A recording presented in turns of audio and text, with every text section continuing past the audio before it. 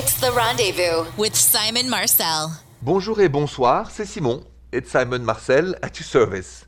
I'm in an excellent mood tonight. A, because I'm always looking forward to the show, and two, because I had a great meal. And then a friend of mine sent me that link to this song called The Way We Were, but not by Barbara Streisand, who did a great job at this, but by Willie Hutch. It's like the soul version. And I love music, and I was singing in my house. It's just so good. So I know this is not a music show, but hey, music is part of our love of life and our joie de vivre. So if you have YouTube or whatever, just Google this, The Way We Were, Willie Hutch. And it speaks about very highly of two people in love and the way they were, and just it's positive. You want to hear this song, The Way We Were, Willie Hutch. And I'm not paid for this. This is purely my own taste. Hope you like it. Now back to you. You calls are next, 855-905-8255. Bonjour, Brie. Bonjour, Simon. Bonjour, Brie. What's going on? How can I help you tonight? Yes. So my question is about my boyfriend and I. We're both working from home right now, and we're just really having trouble connecting. It's just a cramped space. It's a small apartment that we live in, and we're just kind of both having short tempers lately. And I'm just wondering if you have some advice as to how we can maybe start connecting again and not just being angry with each other all the time. Sure. And this has been, you think, purely related to COVID, right? Because you have to stay in the house, or was before COVID? No, it's definitely because of COVID. Like, this is a new thing for us, both working from home and dealing with this. So now, tell me, how do you feel about your boyfriend?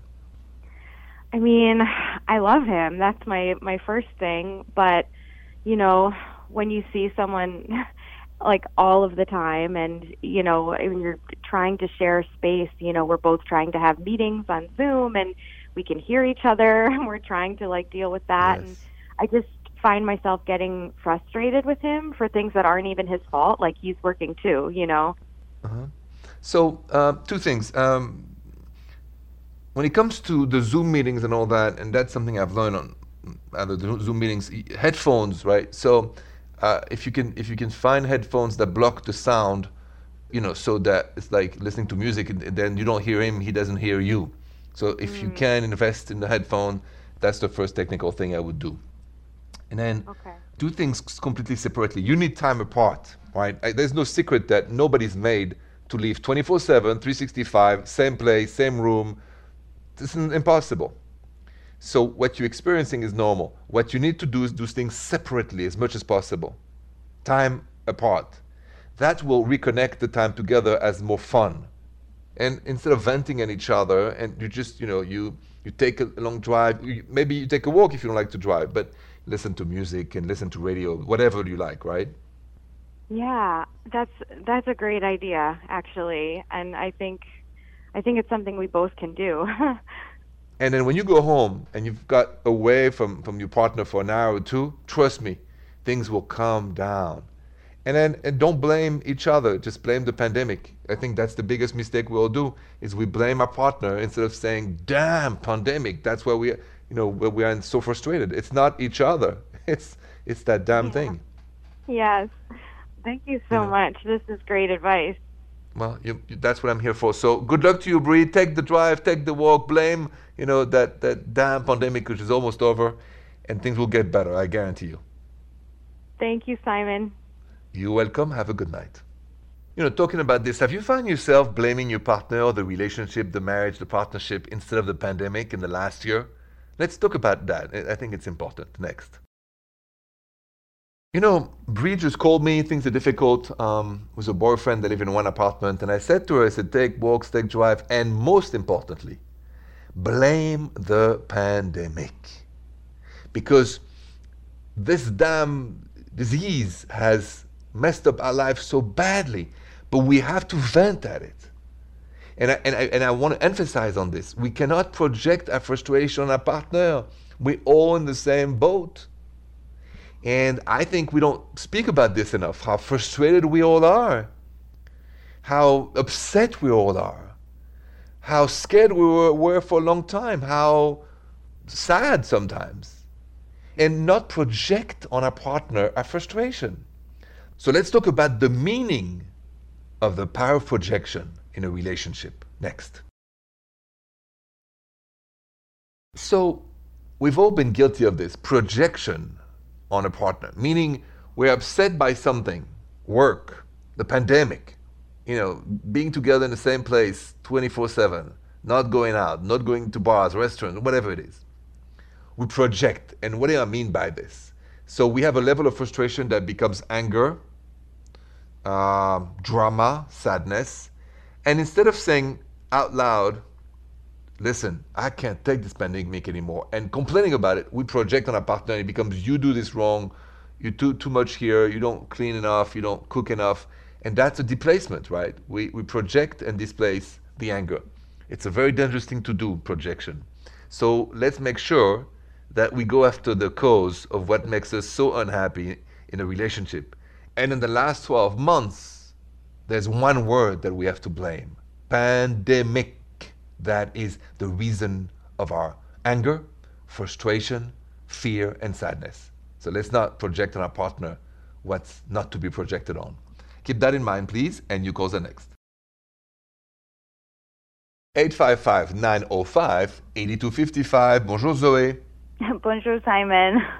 What's going on tonight? Okay, so I have a question. My boyfriend and I have been together for almost 2 years, and everything's going well. We're about to move in with each other, and things are going really well. But we differ in our love languages. And he's not very romantic. He's not romantic at all, doesn't really do gifts, doesn't think of sweet gestures.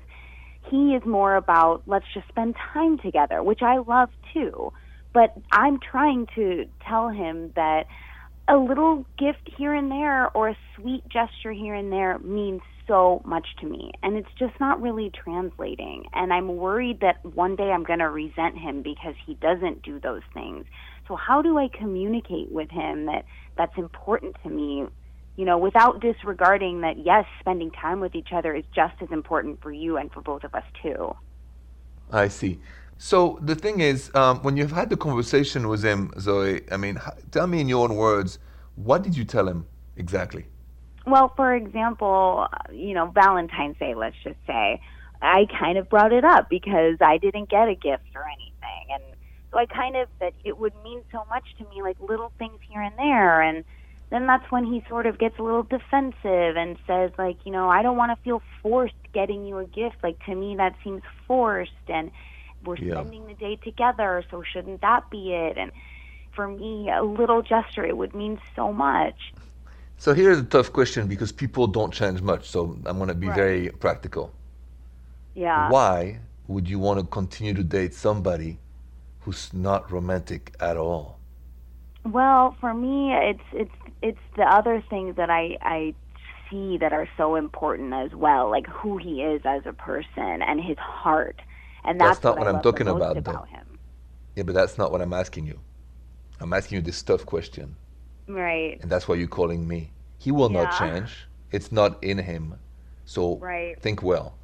If you stay with this man, there's not going to be any gift coming, no matter what you say. He can't do it. Ask yourself this. Now that I know this, should I just be friends with him and find a man who fulfills my need as a woman?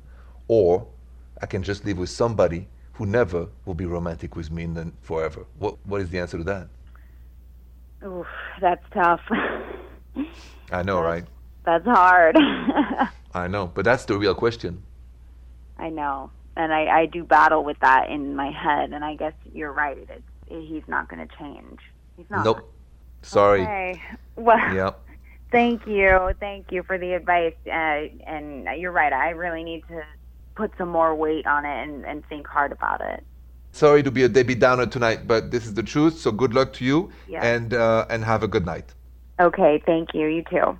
Have you ever found yourself to blame your partner for who they are instead of blaming yourself for dating them?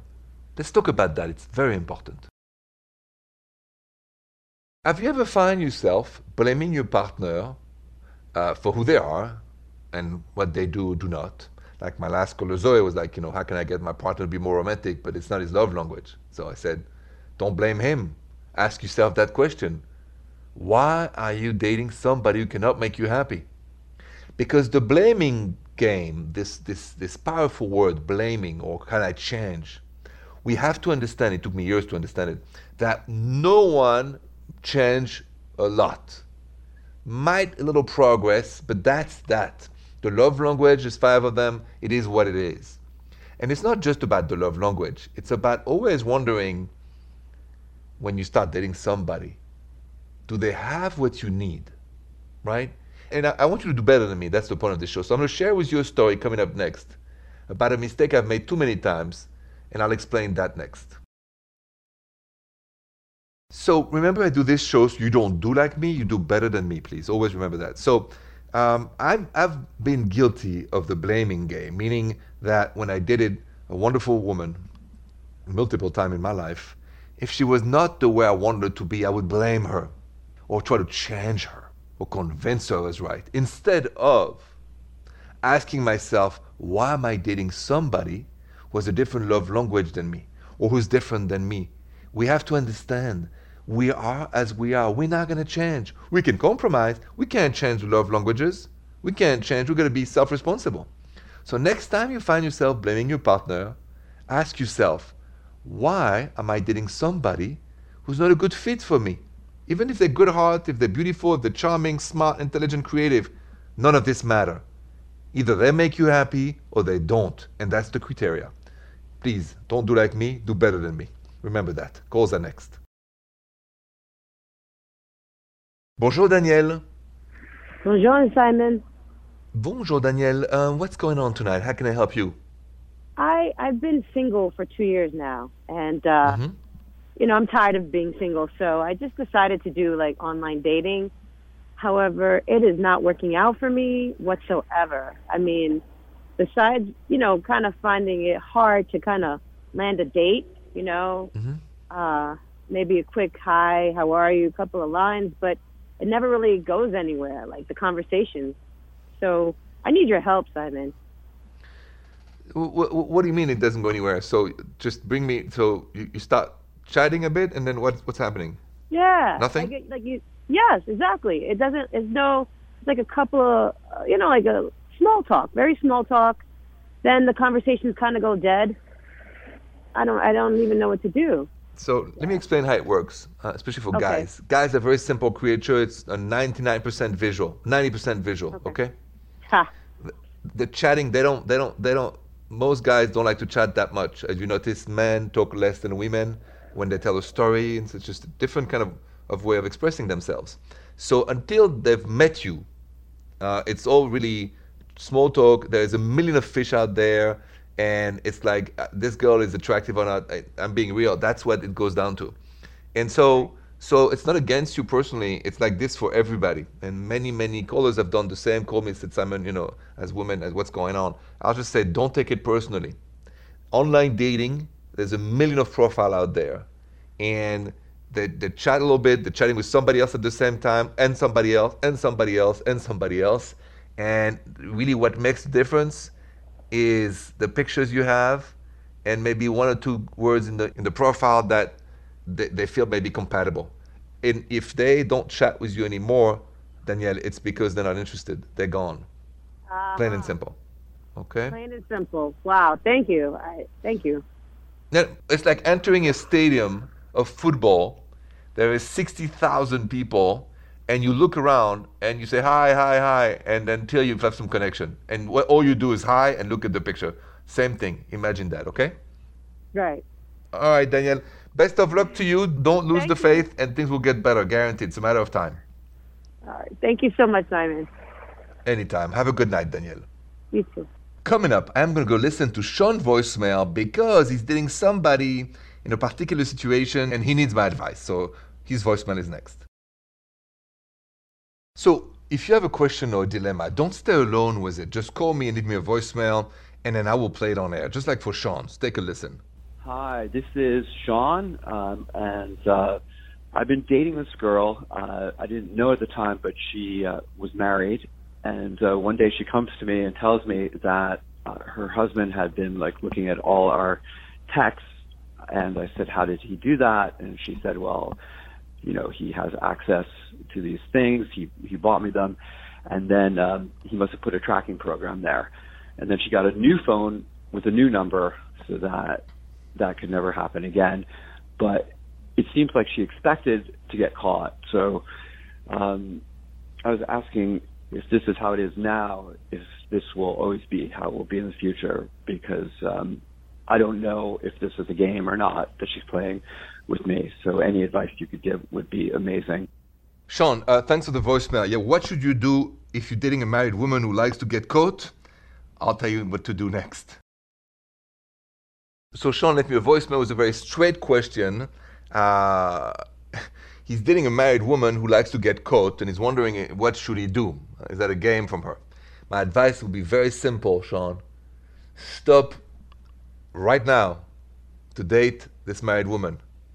Stop. No more ooh la la, no more dating, no more nothing, no more text. Say, listen, just one last text. Listen, this has been wonderful. Thank you. It's time to be good and do good. This is where it ends. If you play with dynamite, it's going to explode. And that's very destructive. So do good to feel good. My advice is plain and simple. Do not date a married woman anymore. Okay? I hope you can follow my advice. Be safe. Mucos are next. Bonjour, Mandy. Bonjour, Simon. Bonjour, Mandy. So you have a wonderful story, personal story you want to share on the show. Please, go ahead. I do. So I was dating my now long-term boyfriend, but we'd only been dating for about 6 months. And it was around that time where you're like, are we moving forward? We haven't said we love each other. And I didn't want to say it. So, and at this point we were seeing each other maybe, once a week, twice a week. So I still felt a little insecure. But I needed to go out of town, and I was saying to him, I don't know what I'm going to do with Ralph. That's my dog. And he's like, well, why don't I take him? And basically what he did is he offered to take the dog. And while I was gone, he did take him. He loved him. He walked him. He showed me pictures of him. And it just let me know that, this is more than a casual relationship. It wasn't... It was the fact that he loved my dog and that he treated him so well, but also just the fact that he felt comfortable enough to offer to take care of my dog. When I was out of town, it was a different kind of intimacy. It wasn't a kind of romantic gesture where it's, he's rose petals and candles. It was the intimacy that meant something to me. For sure. How did that make you feel? It made me feel safe. It made me feel like, okay, it's funny, but, Ralph's my kid. So it's like we're a family now. And sure enough, we are. Now we live together, and now we have 2 dogs. So it really showed me that he was more serious about the relationship to me. No question about it. Thank you so much for sharing. I agree, and I love that story. So Mandy, thank you so much for being part of our library of love stories on The Rendezvous. Really, thank you, and have a good night.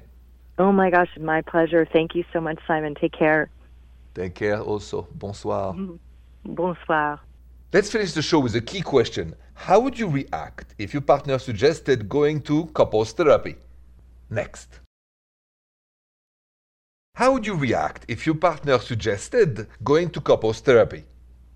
I wanted to know what you thought, because I love to know how you feel about those topics. So I posted that on my social media. At Rendezvous Radio, 86% of you voted positively to going to couple therapy. 14% of you said no, I would not go to couples therapy. I'm all for it. I'm all for therapy. I'm all for therapists. I'm all for talking, no unspoken. And that's my advice, the last of the night. Thank you so much for spending this late night with me. Merci beaucoup et bonsoir. The Rendezvous with Simon Marcel.